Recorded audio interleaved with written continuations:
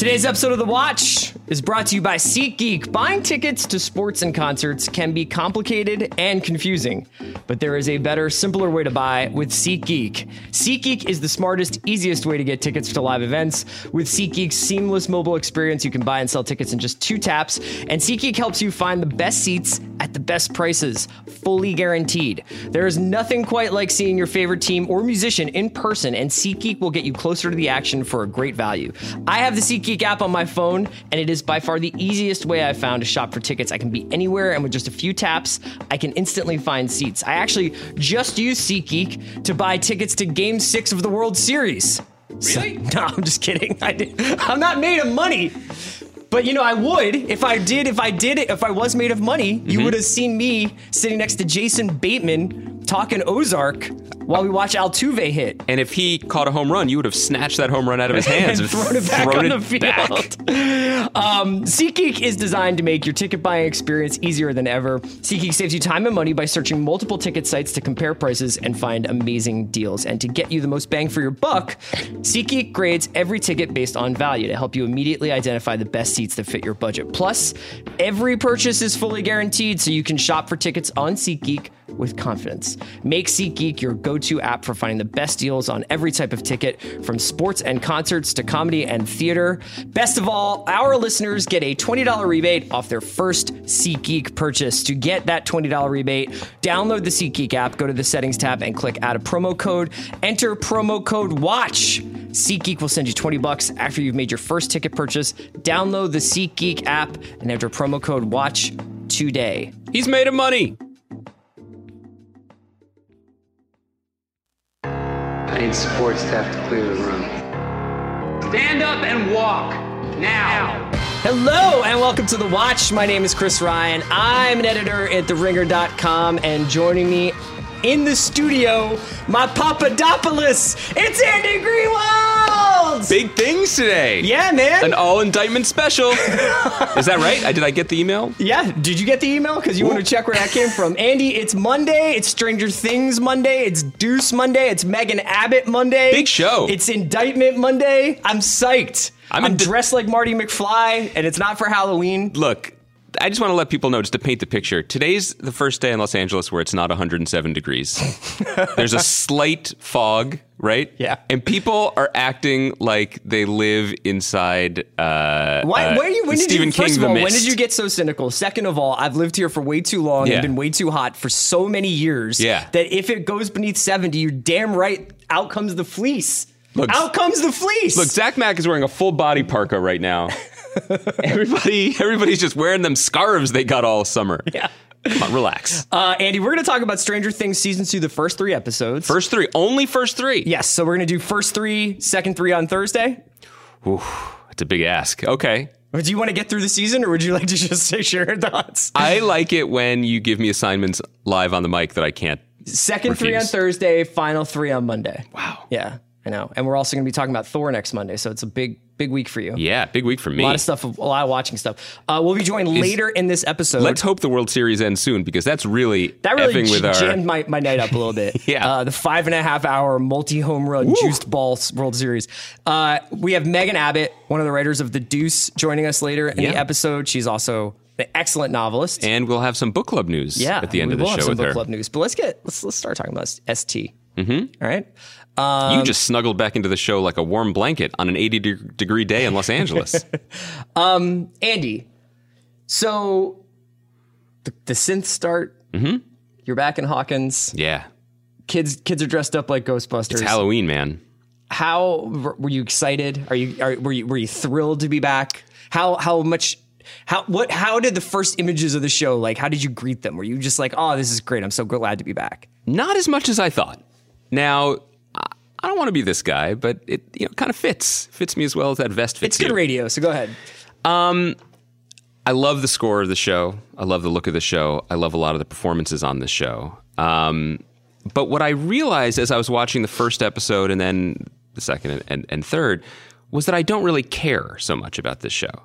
And what struck me as kind of interesting was the first season worked for me because it was so committed to creating this world, to creating these characters, to creating this, this batshit commitment to a very specific kind of John Carpenter-y, quasi, like a little bit darker Spielberg vibe, right? Everything was consistent with that. There was horror at the margins, right? And actually, and I had forgotten this, and I went back and reminded myself, it was darker at the beginning. I mean, the whole scene in the beginning when Eleven escapes and she goes to the diner and all those people just get killed. Yeah.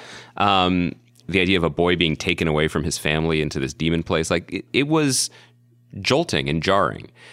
This reminded me of a sequel so far anyway in the early going. It reminded me very much of an 80s sequel, which is to say it wasn't about showing us something we hadn't seen before, which is already kind of a suspect comment when talking about Stranger Things. It was about celebrating what we liked the first time.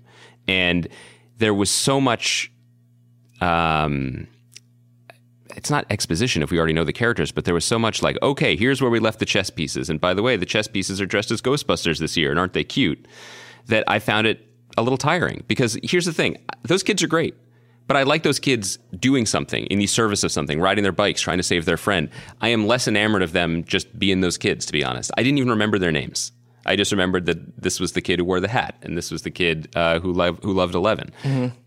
It was more paper thin to me, and this was just like, okay, well, here's everybody back again. Now, did some things transcend that? My pretty rote criticism? Yes. Eleven is the star of the show.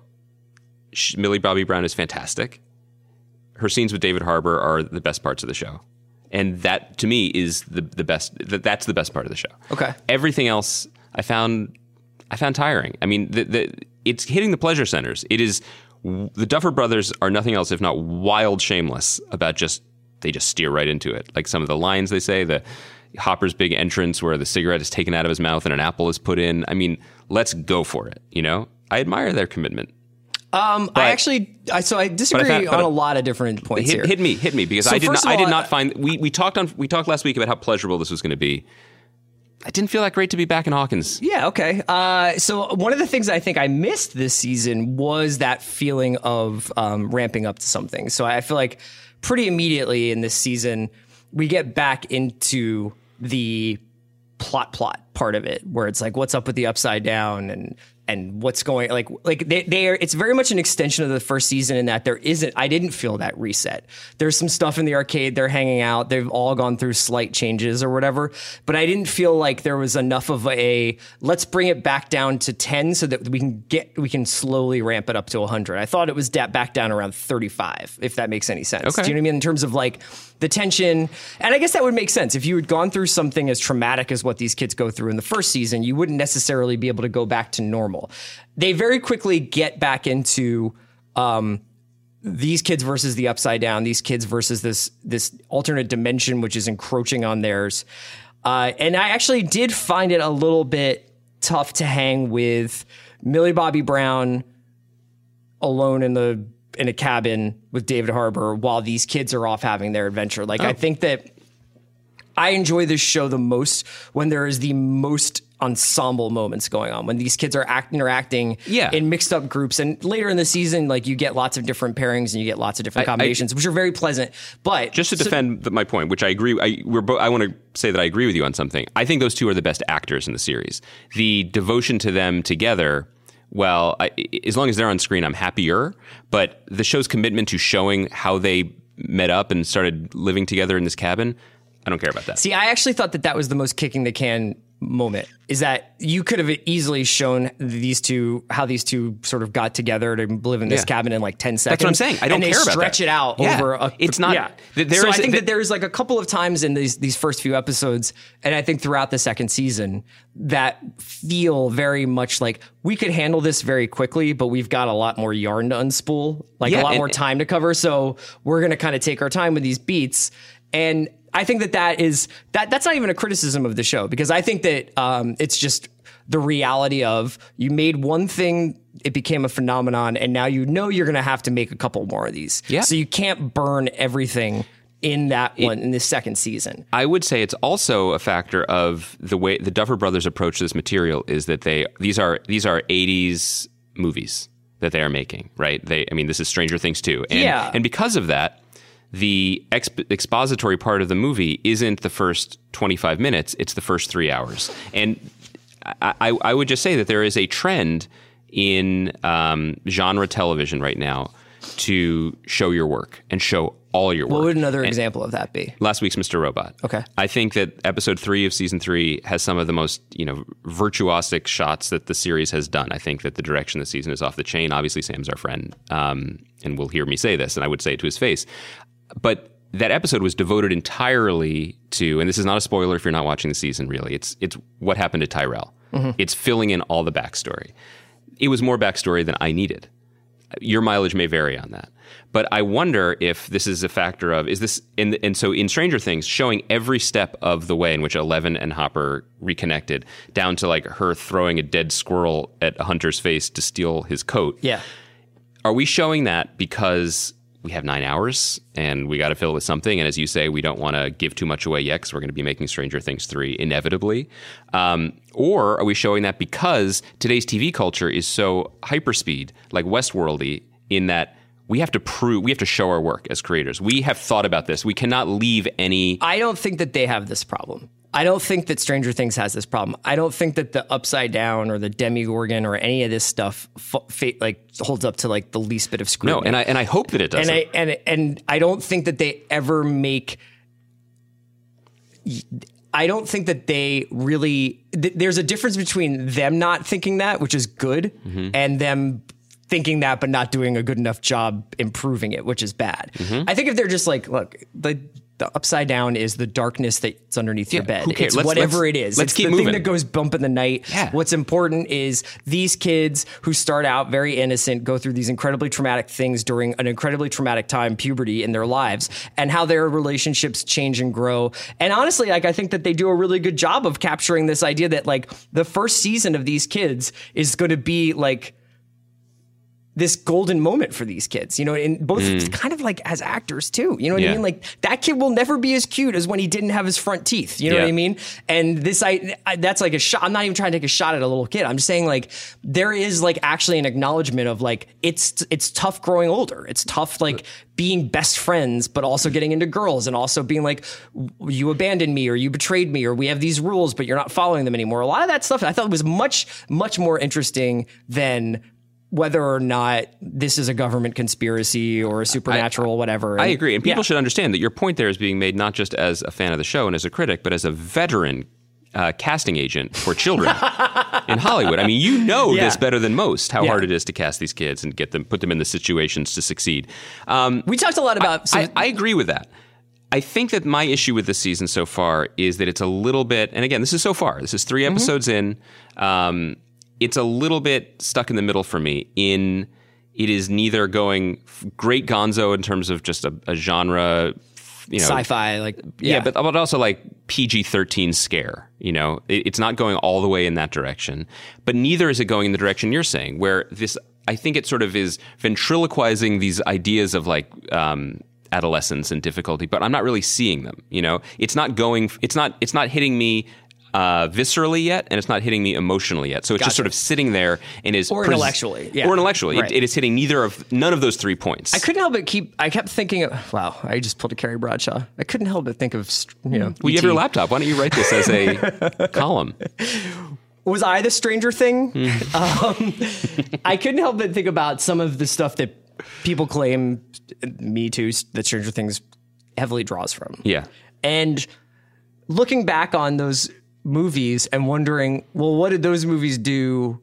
Like, I actually don't remember the emotional like resonance of E.T. I think a lot of it is in that visceral thing that you're talking about. The combination of John Williams music with soaring cameras and the idea of like capturing the fact that when you're a kid, everything is happening to you for the first time. So these emotions feel huge, even though you're essentially riding your bike and chasing a strange... Also the juxtaposition. And as someone who saw that movie in the theater as a kid, you probably did too, 6 years old, saw E.T., the scene in the cornfield where they screams, that was the scariest moment of my life up to that point. Yeah. If you're talking about visceral reactions, that terrified me to my core. And yet it happened in the same movie where there was Reese's Pieces, which I knew I liked, and also bicycle riding, which I aspired to do one day. I mean, putting all those things together, that is probably what those movies did best, which was not treat childhood or adolescence with kid gloves, but suggests that it was a swampy mess of all these feelings and it's hard to separate them. And Stranger Things at its best echoes that. Yeah. But as it's pushing forward, I mean, I am not shipping Mike and Eleven, but that relationship has some resonance. It has weight behind it. It existed last year, and it is potentially going in a different direction. And the way they played it, which I really appreciate in the early going, it's not even romantic because these are kids, and she is a science experiment. But what it is the more like CW stuff is Nancy and which we should get Steve to. But it's and really John. just like you need someone. Yeah. You need your person, and I appreciate that part of the show a lot. So by way of getting into that stuff, let me ask you a question.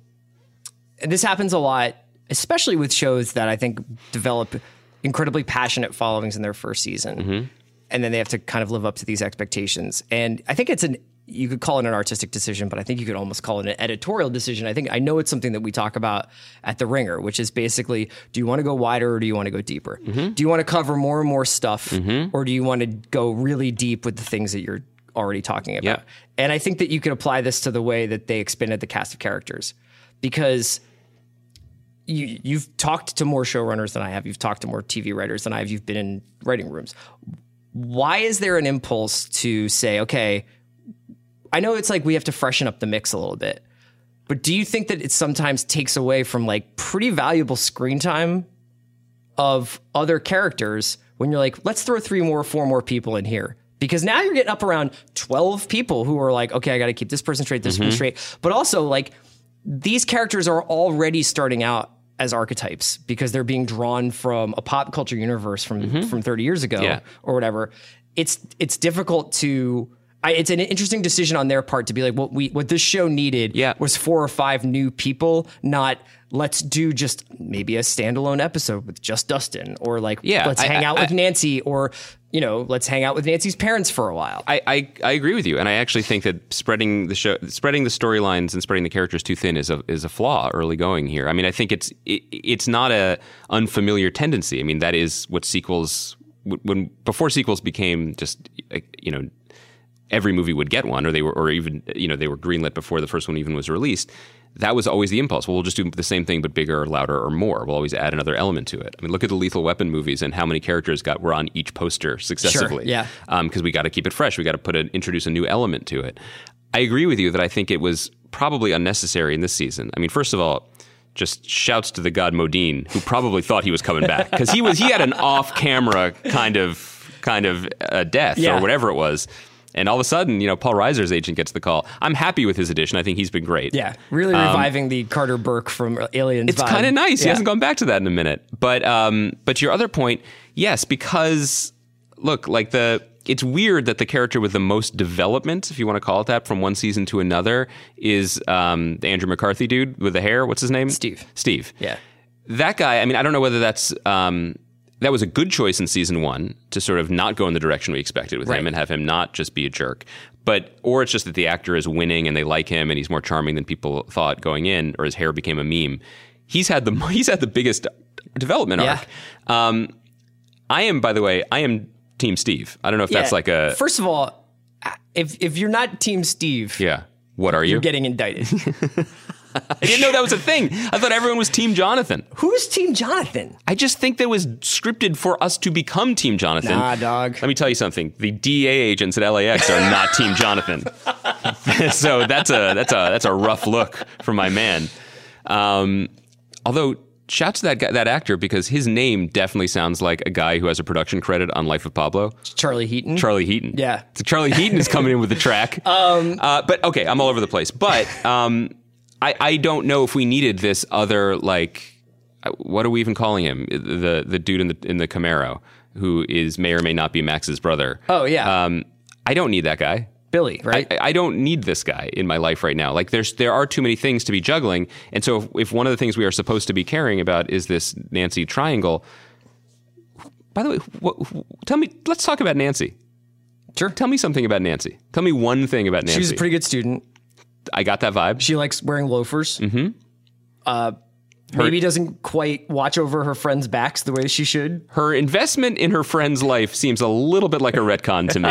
You know what I mean? Well, I thought that Allison made a really good point about the Barb storyline, which was that it actually, they use it as that's a great, you could have just as easily been like nothing in the first season matters to these people anymore and just like had them hard reset. Yeah. Everybody's back to playing D&D, and they're like playing arcade games. I thought that was like a nice, like, the tech is getting updated. The idea of technology is kind of like becoming a bigger part of these kids' lives. But the idea that they would still like have these vestiges of emotional sort of scar tissue from the season before. Yeah. I think that actually works as we're not ready to let this go. And if we need sort of an avatar for that, it's Nancy being bummed out about Barb, and possibly being bummed out about Barb because she's like, it was my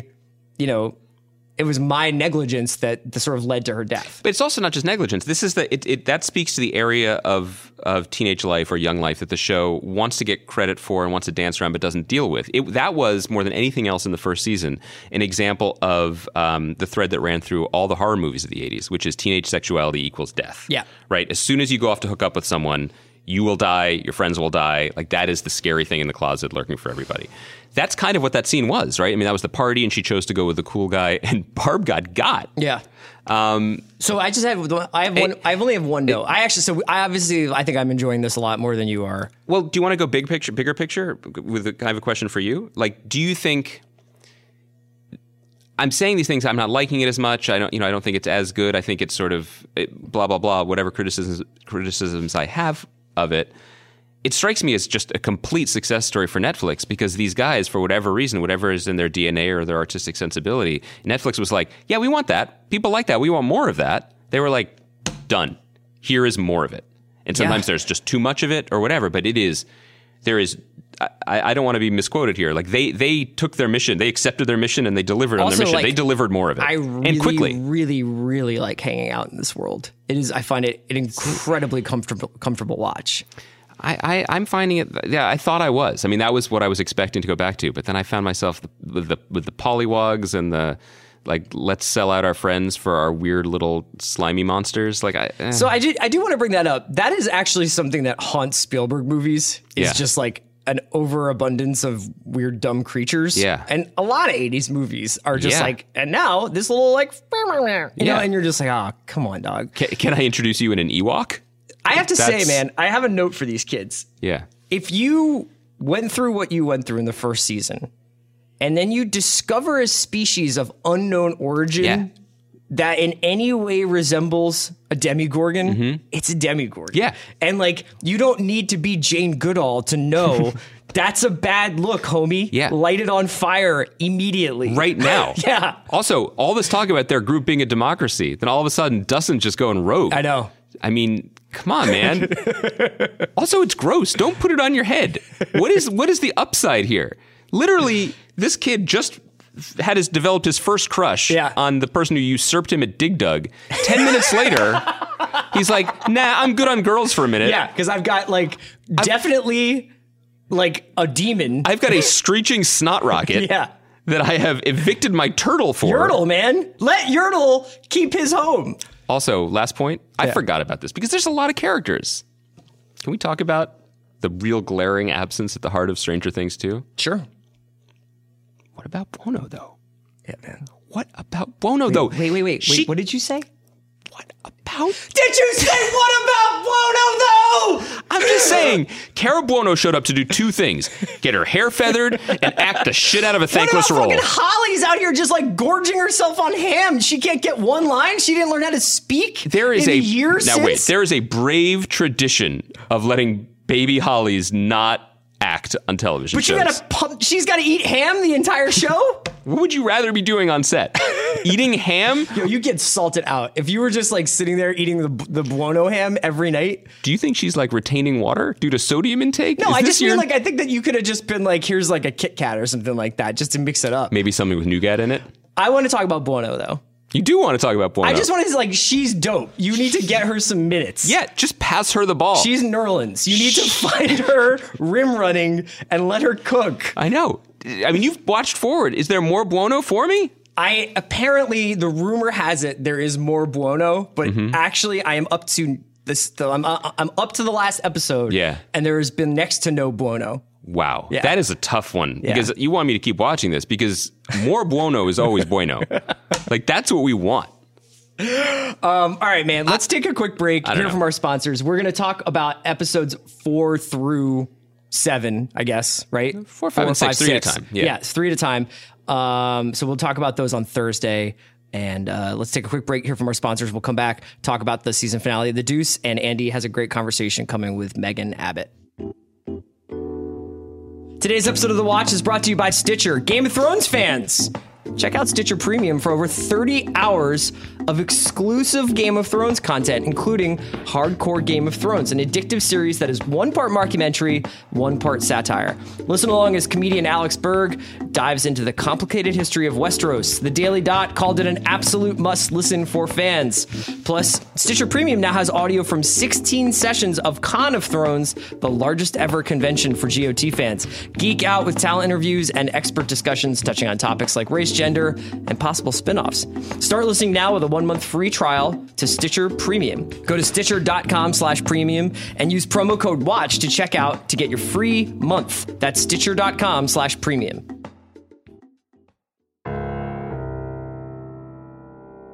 Andy, we are back. We are here to talk about the season 1 finale of The Deuce, and we're going to be joined in a few minutes by Deuce staff writer and accomplished novelist. One of our, we're really excited to talk to her. You're going to be talking to her, Megan Abbott. Yeah.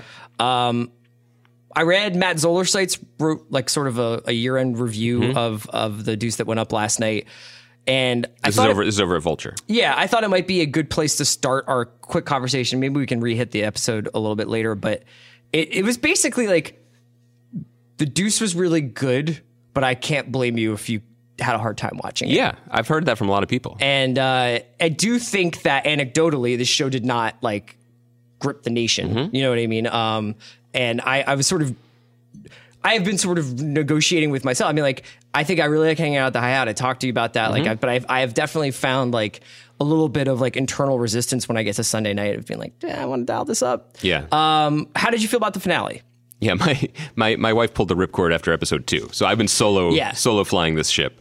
I love this show. I loved this season. I thought the finale was really artfully done. But my criticism of the show, if you squint, is actually kind of a compliment, which is it wasn't long enough. And if you read, David Simon and George Pelecanos did interviews with Alan Sepinwall over at HitFix, looking back on the season, and you can read between the lines, and Simon actually doesn't really ever beat around the bush. He's basically like, we were given 8 episodes, and we could do 10, we could do 12. Sometimes he basically said, I feel like 12 is an optimal storytelling, that's an optimal amount, model for an optimal storytelling. Considering how intricate these guys are with their storytelling, how important it is for, as they said in The Wire, for all the pieces to matter, I'm really impressed that they were able to give us as much as they did. But when we think back with great fondness, as we do on The Wire, the things that we remember aren't necessarily the key development in the wiretapping case, or the moment that one of the runners or whatever screwed up, thus allowing them to whatever. We remember Omar with the Honey Nut Cheerios. We remember the character beats, the humanity. The Irish Wake, whatever. The Irish Wake.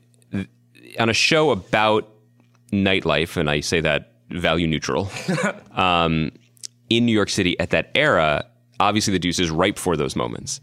And it gave us some wonderful ones. And you and I, every time we talk about the show, we talk about the hi-hat and how tremendous that vibe was and the idea of everyone drinks here tonight. And even in the finale, there's this scene where a band based on a real-life guy is performing 96 Tears, and it's just like, oh, punk is going to happen.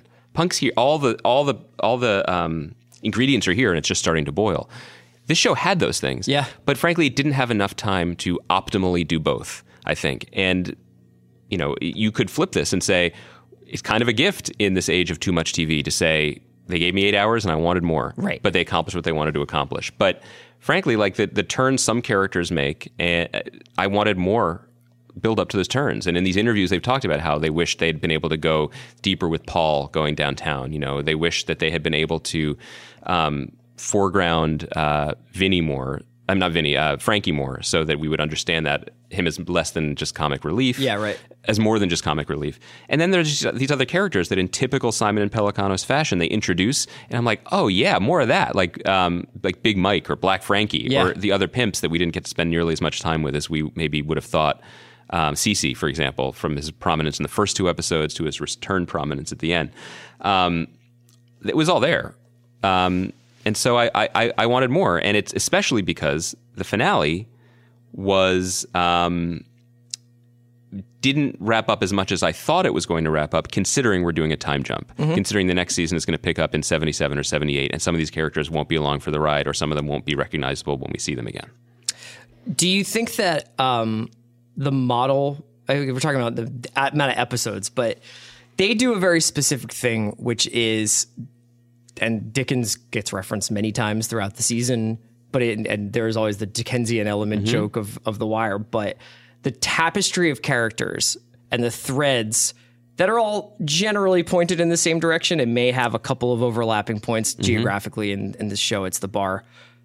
But that is actually an atypical way of telling a television story these days, where you're just like, we have like 12 storylines going right now. And it's up to you to sort of be patient, allow these things to develop in the time.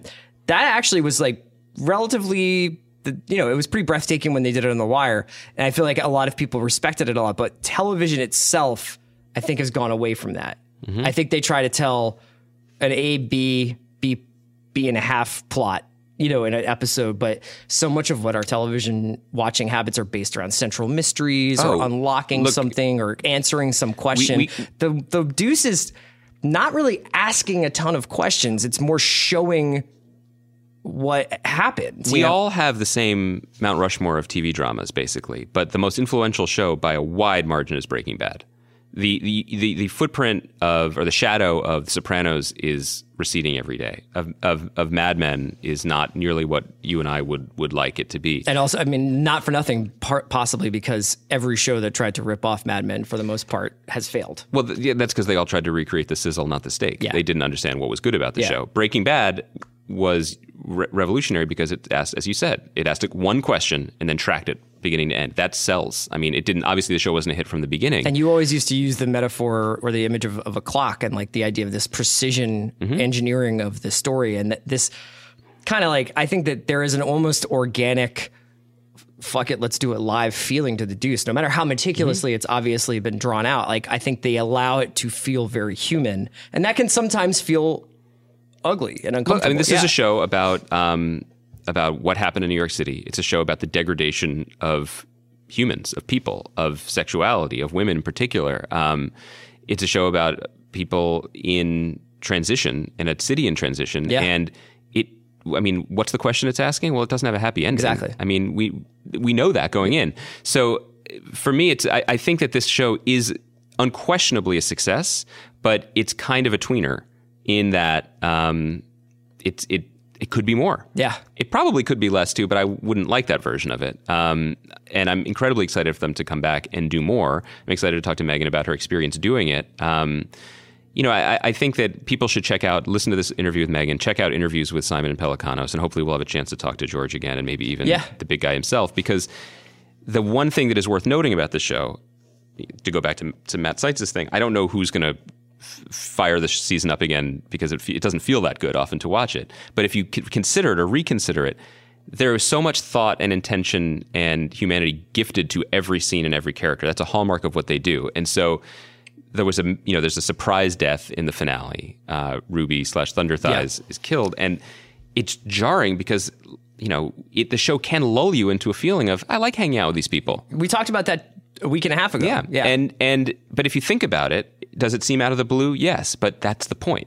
That's 100% the point of it, because that's what life could be like for people who live on the margins. Yeah, and I think that it captures an experience that's very specific to New York City, pretty specific to East Coast cities where you're living and you're confronted with really like human tragedies on a minute-to-minute, hour-to-hour, day-to-day basis that you get splashed across tabloid pages that get turned into puns. That get turned headless into body and topless bar. Anecdotes, things you tell people at the bar that night. Did you hear about this guy jumped in front of a subway? Like all this stuff. Yeah. And the way the show handles violence and the way the show handles its those moments is it's almost it's not quite an indictment on the viewer, but it did make me confront the participation in that world, you know. And I think we talk obviously a lot about like most of the Double Down book club selections we have are crime books. Yeah. Very deeply investigate like the human element of crime, but it was very strange to consider the Ruby death because it was handled in such a way where I was like, I feel awful about this. And then the characters, even characters we love, that's why are like, we got to get a new awning. Yeah, and Vinny's like, look, I liked her, but he doesn't even use her name. And I think the show pushes back on that because there's the moment where he says, that's true. He says, I don't want to see that. And, you know, and then the response is, you mean you don't want to see her? You know, she has a name. Like, these people have names. And that's kind of what the show's about. And we're not even getting to the fact and that you know, for the majority of people, I don't mean this as an indictment, it's a weird choice of words today, of viewers, but they never explicitly come out and say in a very David Simon fashion, okay, so what happened with prostitution was precisely because John Lindsay was running for president. Yes. And he didn't want to run for president where people would look in his backyard and say, you have open prostitution in your city. Right. That's why this happened. But, you know, but what interests them more isn't the big picture politician who's never shown. What has always interested these people, Simon and Pelecanos and, you know, Richard Price and all the great crime writers is, okay, so someone pushed the first domino. Then what happens? The littler dominoes. And what's it like to feel like you're the fourth domino? Okay. Andy's going to talk to Deuce writer Megan Abbott now. We'll be back on Thursday to discuss more Stranger Things and I'm sure a couple of other things. Until then, enjoy your interview with Megan. I'm taking over. So excited to have on the phone right now from New York, I think. I didn't even ask. Is the Deuce writer and author of Dare Me, The Fever, You Will Know Me, many other books, Megan Abbott. Megan, thank you for joining us on The Watch today. Hey, so happy to be here. I'm in Queens, New York, overlooking the Long Island Railroad. Oh, that's good. You've painted a picture. It's very scenic.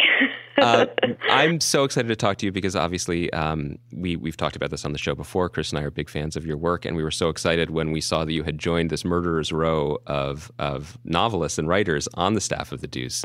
I guess I want to talk about how you joined up with that gang, but first and foremost, I wanted to speak to you about the finale, last night's finale. Yes. Which, when we emailed last week, you said you were excited to see because you hadn't actually seen it. And I assume you have now remedied that.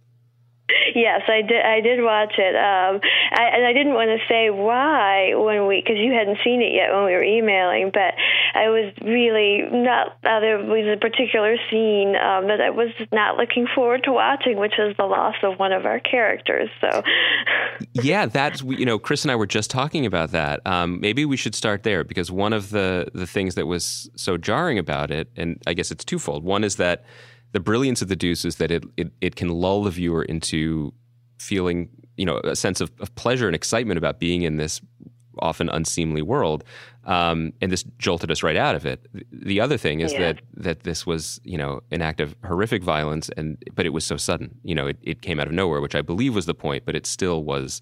It threw us. I imagine it threw a lot of people. So. Can you tell me about the conversations in the room? What led to Ruby being the one who passed away on the show, and all the debate that went around it? Yeah, it was the plan from the start, which I guess gave me sort of some time to adjust to it, but at the same time, because we knew this was how it was going to end. This was a story that George and David knew, a real life story that they wanted to work into it. So we knew that we were leading there. Because of that, we really wanted to make Ruby a significant enough character that you cared, obviously, or else it is meaningless. But the whole point was that it would be so jarring because anybody, it's a high risk world, and to sort of forget the casualties that are involved in that and whatever form they take would have been, I guess, irresponsible on our part. But it doesn't make it any easier, It was a little easier killing a pimp, honestly, than to lose Ruby, who we cared about a lot. Lisa Letts, the other woman in the room, she wrote episode 4 that has a great scene between Ruby and Candy, and one of the reasons for that scene is because she knew what was coming. So, and that it would be sudden, and that it wouldn't be.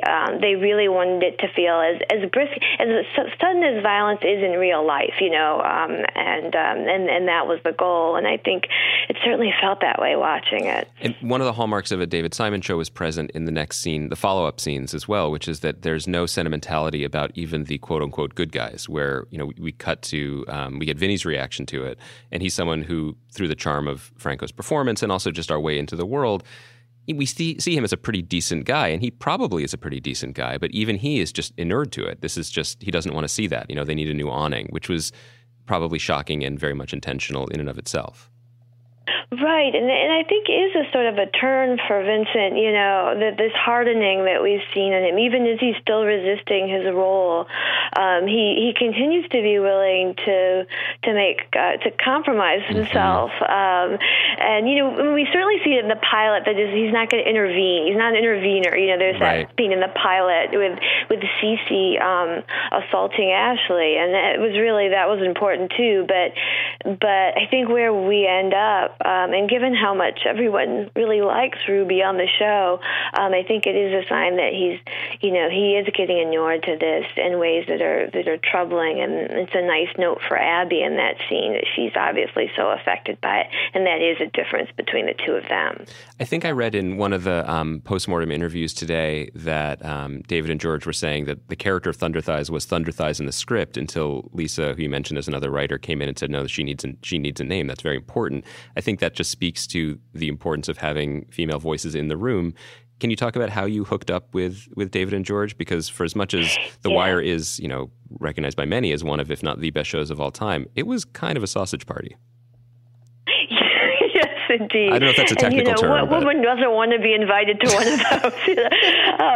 No, it was kind of a long dance, because George and David had their mind on this for a long time, and it was several years ago. I want to say maybe 3 years ago, or maybe even 4. I had met David a few times, and I knew George from the crime fiction community, which is actually pretty tight. David called me, and I'd really only met him a few times. We had talked about movies. His wife is the great crime writer Laura Lippman, so that's how I had met him. And he told me about the project, and and George similarly approached Lisa and told her about it. And they just asked us if they said they were upfront that they wanted women in the room, and they wanted crime novelists. And so they asked if we'd be interested, and it was like, David Simon, George Pelecanos, Richard Price, they're like the holy trinity among crime writers, So it was sort of terrifying, but it was still really in development then. So I sort of put aside my terror and thought, it'll probably never happen. and then it did. And then Lisa and I had to walk into that room with those guys. It was very intimidating at first, I have to say. We were pretty scared. Neither of us had ever staffed on a show, even. So not only it was our first time, but we were with these guys. So, we had to really. I took a Xanax that morning. I'm not ashamed to say it. What was overall? What was that experience like for you? Not just working with those guys in particular, but coming from the life of a novelist, which is generally fairly solitary, to the often fiery, collaborative nature of a writer's room. Yeah, it was really trial by fire. It's not my rhythm, as they say. I'm used to being by myself all the time. I'm also used to making all of the decisions, at least in the early stages, first few drafts of a novel. Like, no one's telling me what to do at all. No one's giving their thoughts. I'm not getting notes. There's nothing. I get to decide what happens to everybody. And this, of course, is the opposite of that. It made it easier in some way that really David and George already had a vision. They really had a story they wanted to tell. And so it was really building out that world, and in particular building out all the women. And, really coming at it. And they really wanted us to, at first I thought I would hang back, at least the first few days, and just observe and see what this dynamic is like. But there was no holding back because they didn't want us to do that. They wanted us to talk.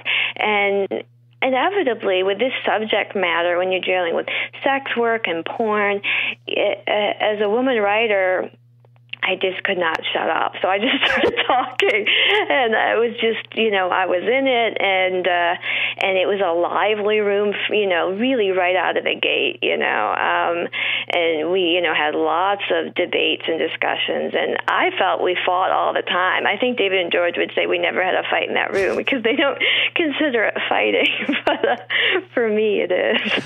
Well, can you speak to some specific examples of that? Because I know, the beauty and the frustration of a TV writer's room is that everything ultimately does kind of smear and become collaborative, and it's hard to pick one thing out as one person's work because it's all connected. But with that being said, can you talk about things in particular that you felt you championed or were able to bring to the show that wouldn't have been there had you either not been there or had you continued taking Xanax every day?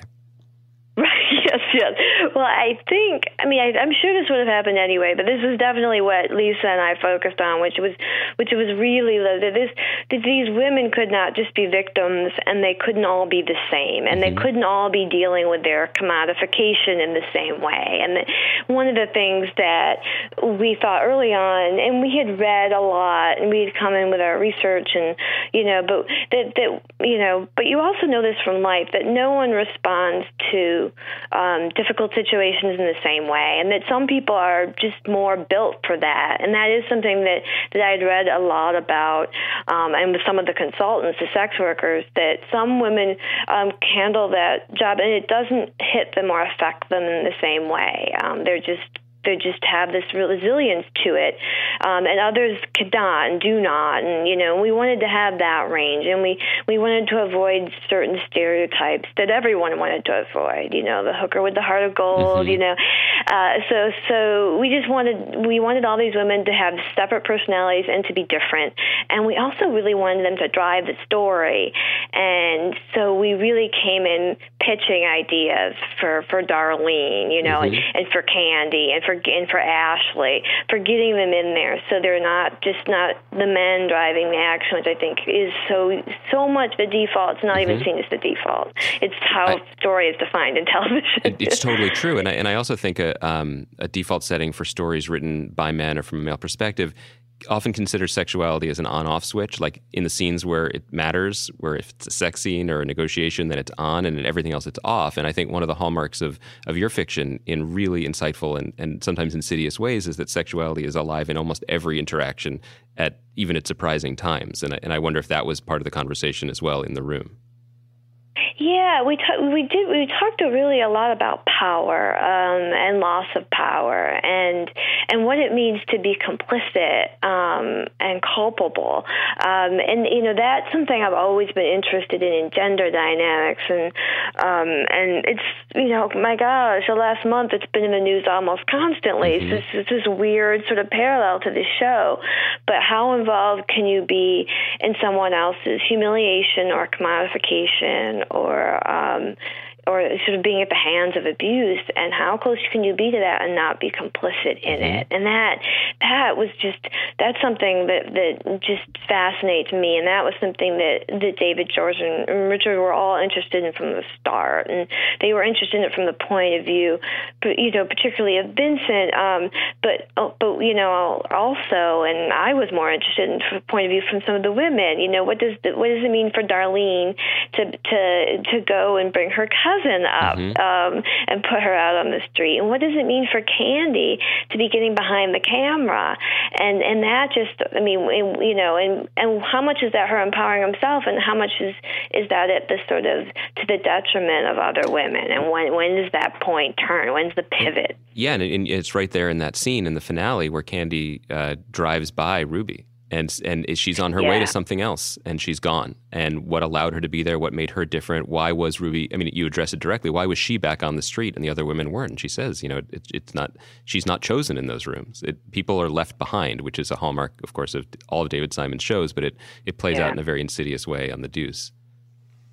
Yes, I mean everyone is so compromised by the ending. Even I mean the sort of Ashley's sort of exit in the last episode was really the closest we got to that. And this one, everyone's in it, and there's that line that I'm going to misquote now, but that Vincent said, it's like it's Chinatown line, it's the Deuce, and the women are going to go out of windows, and there's going to be casualties here, and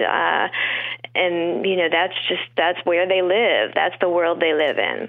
In watching the show, it's hard to believe considering some of the grim subject matter that it tackles, but there are moments of levity and pleasure. That's what makes the show so good. And there are characters that you want to spend time with. And my only complaint about the season that I talked about before you joined us was it just wasn't long enough. I wish there was more, which is better than the alternative, which we get too often these days with TV. But there are characters like Big Mike or Black Frankie, like people I want more of them. Can we follow them a little bit? I wondered if in the room were there particular characters that you found, or a bunch of you were lobbying for more screen time for, that just didn't make sense in the season and in the limits that you had? Yes, because we really, it was never intended to be 8 episodes. That was sort of a negotiation among people more powerful than myself. But it did feel really hard because we had this great cast. And then once they started to go into production, you were seeing these actors, then you had characters that you hadn't even anticipated, like Harvey, David Krumholtz, who's so great. And then all of a sudden, all we wanted to do was write scenes for Harvey, And so it just becomes this sort of wealth of possibility, and you want to service them all. And then I think Flanagan, who's so good, who's Alston's partner, I think he was originally intended to be a much smaller character, but he was so good. And then, he sort of emerged, so it was very frustrating from a practical standpoint, like I had to remember ultimately who the core was and whose stories that we had to service. And so in the room, if you wanted to get like, I want to get more of Ashley in there, then you had to, somehow attach it to one of these other bigger dynamics, so that was the sort of behind the scenes strategizing that I would do, like, let's, and so that's how we get Ashley and Frankie together, because that's why we get more, because we get more Ashley because Frankie's involved in that storyline. Exactly. Right. And then it served this weird, great purpose of making Frankie a little richer and not, he's so funny, but that he's not just funny. There are other nuances to him. We got a little bit of that there. And I think that, that's good too. So it was like finding all these ways to give grace notes to everybody and to show the actors that are really funny, which is virtually all of them, to get them to show that a little, and to show them having fun in the moments that you can. Yeah, it's not because it's not just slightly frustrating that the season itself was short. It's that now we know, because people are speaking about it publicly, that the show is now going to jump forward in time, and the second season is likely to come in at 77 or 78 or wherever you guys determine is the right inflection point. But watching that finale, not that I expect things to be wrapped up with a nice bow, but it felt like, oh no, let's come back tomorrow. Why are we going to skip 6 years? Because there's more here. So I don't want to get you in trouble with anyone involved with the production, but how much can you talk about the thinking, pitching the show forward, and then forward another however many years for the potential third season should we get there? Yeah, it's been a real brain scramble for us in the room, because we had that, that is the vision, and I think it's really great. Like, it's a story that David and George want to tell about Times Square really necessitates us doing that. And it is interesting to drop in, and there are challenges to it that are exciting. Like, where is Candy going to be, at this stage? Thinking about what's going on in porn by the late 70s, which is sort of really at its heyday, its peak. But it is when we sort of began to convene for season 2 already, when we did, David was really firm that you need to make the case for that the character you want to pitch a story for is still here, 6-7 years later. Why would they still be here? Because the story we're telling is of this place, of this world. That's our commitment. So that is, and this life is hard, and there's not a lot of people that make it that long in that world, so you really, it's made us do a lot of head scratching and a lot of, sort of maneuvering to try to make a case for it, and I think we're getting there, but inevitably, we feel like it's a bloodbath in the room sometimes, like who are we going to lose? We're trying to keep everybody we can. And I'm sure the actors are lobbying too, as hard as they can, that they still want to be there. Yeah. And they all deserve it. Can you just give me this is the pure, we'll know then we see the second season how you fared in your battles in the room, but who is number one on Megan's call sheet? Like, who are you making the case for that might not make any sense to the casual fan of the show? Oh, well, I think probably some of my favorites are for the obvious favorites. Like, I'll always pitch Darlene's stories because I loved her so much just from the pilot, but I think she's very much a favorite. I have to admit I have a real soft spot for Bobby, who's played by Chris Bauer, who was all of us who watch The Wire have such fondness for. And on the page, I was not that interested in Bobby when I first read the pilot. No, he's not even in the pilot, so I guess it was episode 2. But once Chris Bauer started to play him, I just loved his deadpan, his whole delivery, the way he responds to his new role as madam of that parlor, all of that. So I've been doing a lot of thinking about what Bobby might be up to. Here's the key to keeping him around for the second season 6 years later. Don't let him climb any stairs. Just... My takeaway from season 1 is stairs are the secret killer of the 70s. It happened constantly. Oh, that's right. It's a bad sign. It really is. If you see a guy wheezing on a walk up, he's marked for death. I think about that when I go up to the writer's room. Right. Maybe they're commenting on that. Maybe someone is saying get an elevator. Yes. That's right. It's a sign. Well, I hope we'll get to talk to you about season 2 in the future, but I did want to pivot. I mentioned this to you in the email. We do a book club. The Double Down Book Club is part of the podcast, and we would love to have everyone read one of your books next, because we're excited to share your books with people. I think there are many great choices. I even emailed you, which was sort of cheating to see what you preferred, and you were no, that's okay. very diplomatic about it. I think that after discussion, we decided to go with Queen Pin because a lot of the books that we were reading are kind of celebrations of genre and the possibilities of genre. And you can correct me if you don't feel this way, but I feel like in many ways that's the purest genre in your catalog, and it might be a fun jumping off point. So can you talk about that book a little bit, so that people who are now hopefully going to rush to their stores and pick it up? Yes, rush out. Yeah, no, I'm glad you picked that, because it does have. It just seems to be the one that people find of my books. It seems to be the gateway for people who have read some of my books, and because I think it is really. I am such a lover of the real hard-boiled classics. And Hammett and Chandler and David Goodis and all those guys. I really, it's one of my first conversations with George Pelecanos was about that world and our favorite books from it. So I just really wanted to do, but those books do not have a lot of women in it. Let's just be honest. They don't have a lot of women in them. And when they do, they tend to be the femme fatale, or occasionally the wife or the waitress at the diner. They just don't have very prominent roles in classic hard-boiled. So I wanted to take a real classic story structure from that era, inspired a lot by The Grifters and things like it, where it's the aging criminal who is the mentor to the young. It's usually the young guy, and he's going to show him the tricks of the trade, and then something happens. And so I wanted to do a female version of that. So this is the story of a woman who's sort of a money launderer and sort of a attaché for the mob, and she is sort of mentoring a younger woman to learn the tricks of that trade, and in my head I picture Angelica Houston from The Grifters as the older woman, and you can fill in the blank for the younger one, but that was the inspiration. Well, I think people are going to love it, and I hope that after people read it, you can join us again to talk about it, because it's both terrific as a book in and of itself, but it opens up a really interesting conversation about the malleability of the form and the enduring value of the form, and what you can do with these sort of existing tropes. Now you can push against them, which I think is the place where a lot of the best work today is being made, by taking things a little bit familiar and then sort of blowing out the walls and windows and giving it a different point of view.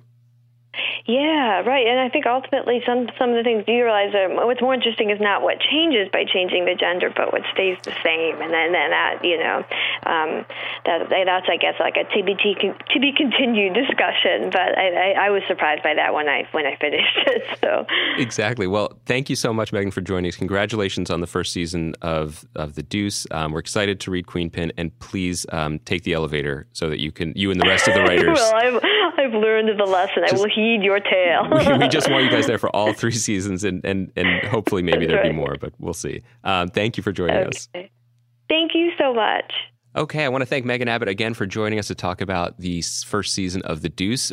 We broke news, Queenpin by Megan Abbott. That is the next selection in the Double Down Book Club. We are going to be reading it for the next month or so. Maybe we'll come back in after Thanksgiving to talk about it. It's not a very long book. It is a fun read. I think people are going to enjoy it. Go out and get it at your local independent booksellers or the big ones that you can access on your cell phone. Queenpin by Megan Abbott. We will be back Thursday. Chris already said it, but he's not here right now, so I can say it. And I can say to myself that I did a great job today. Christine Baranski, I did.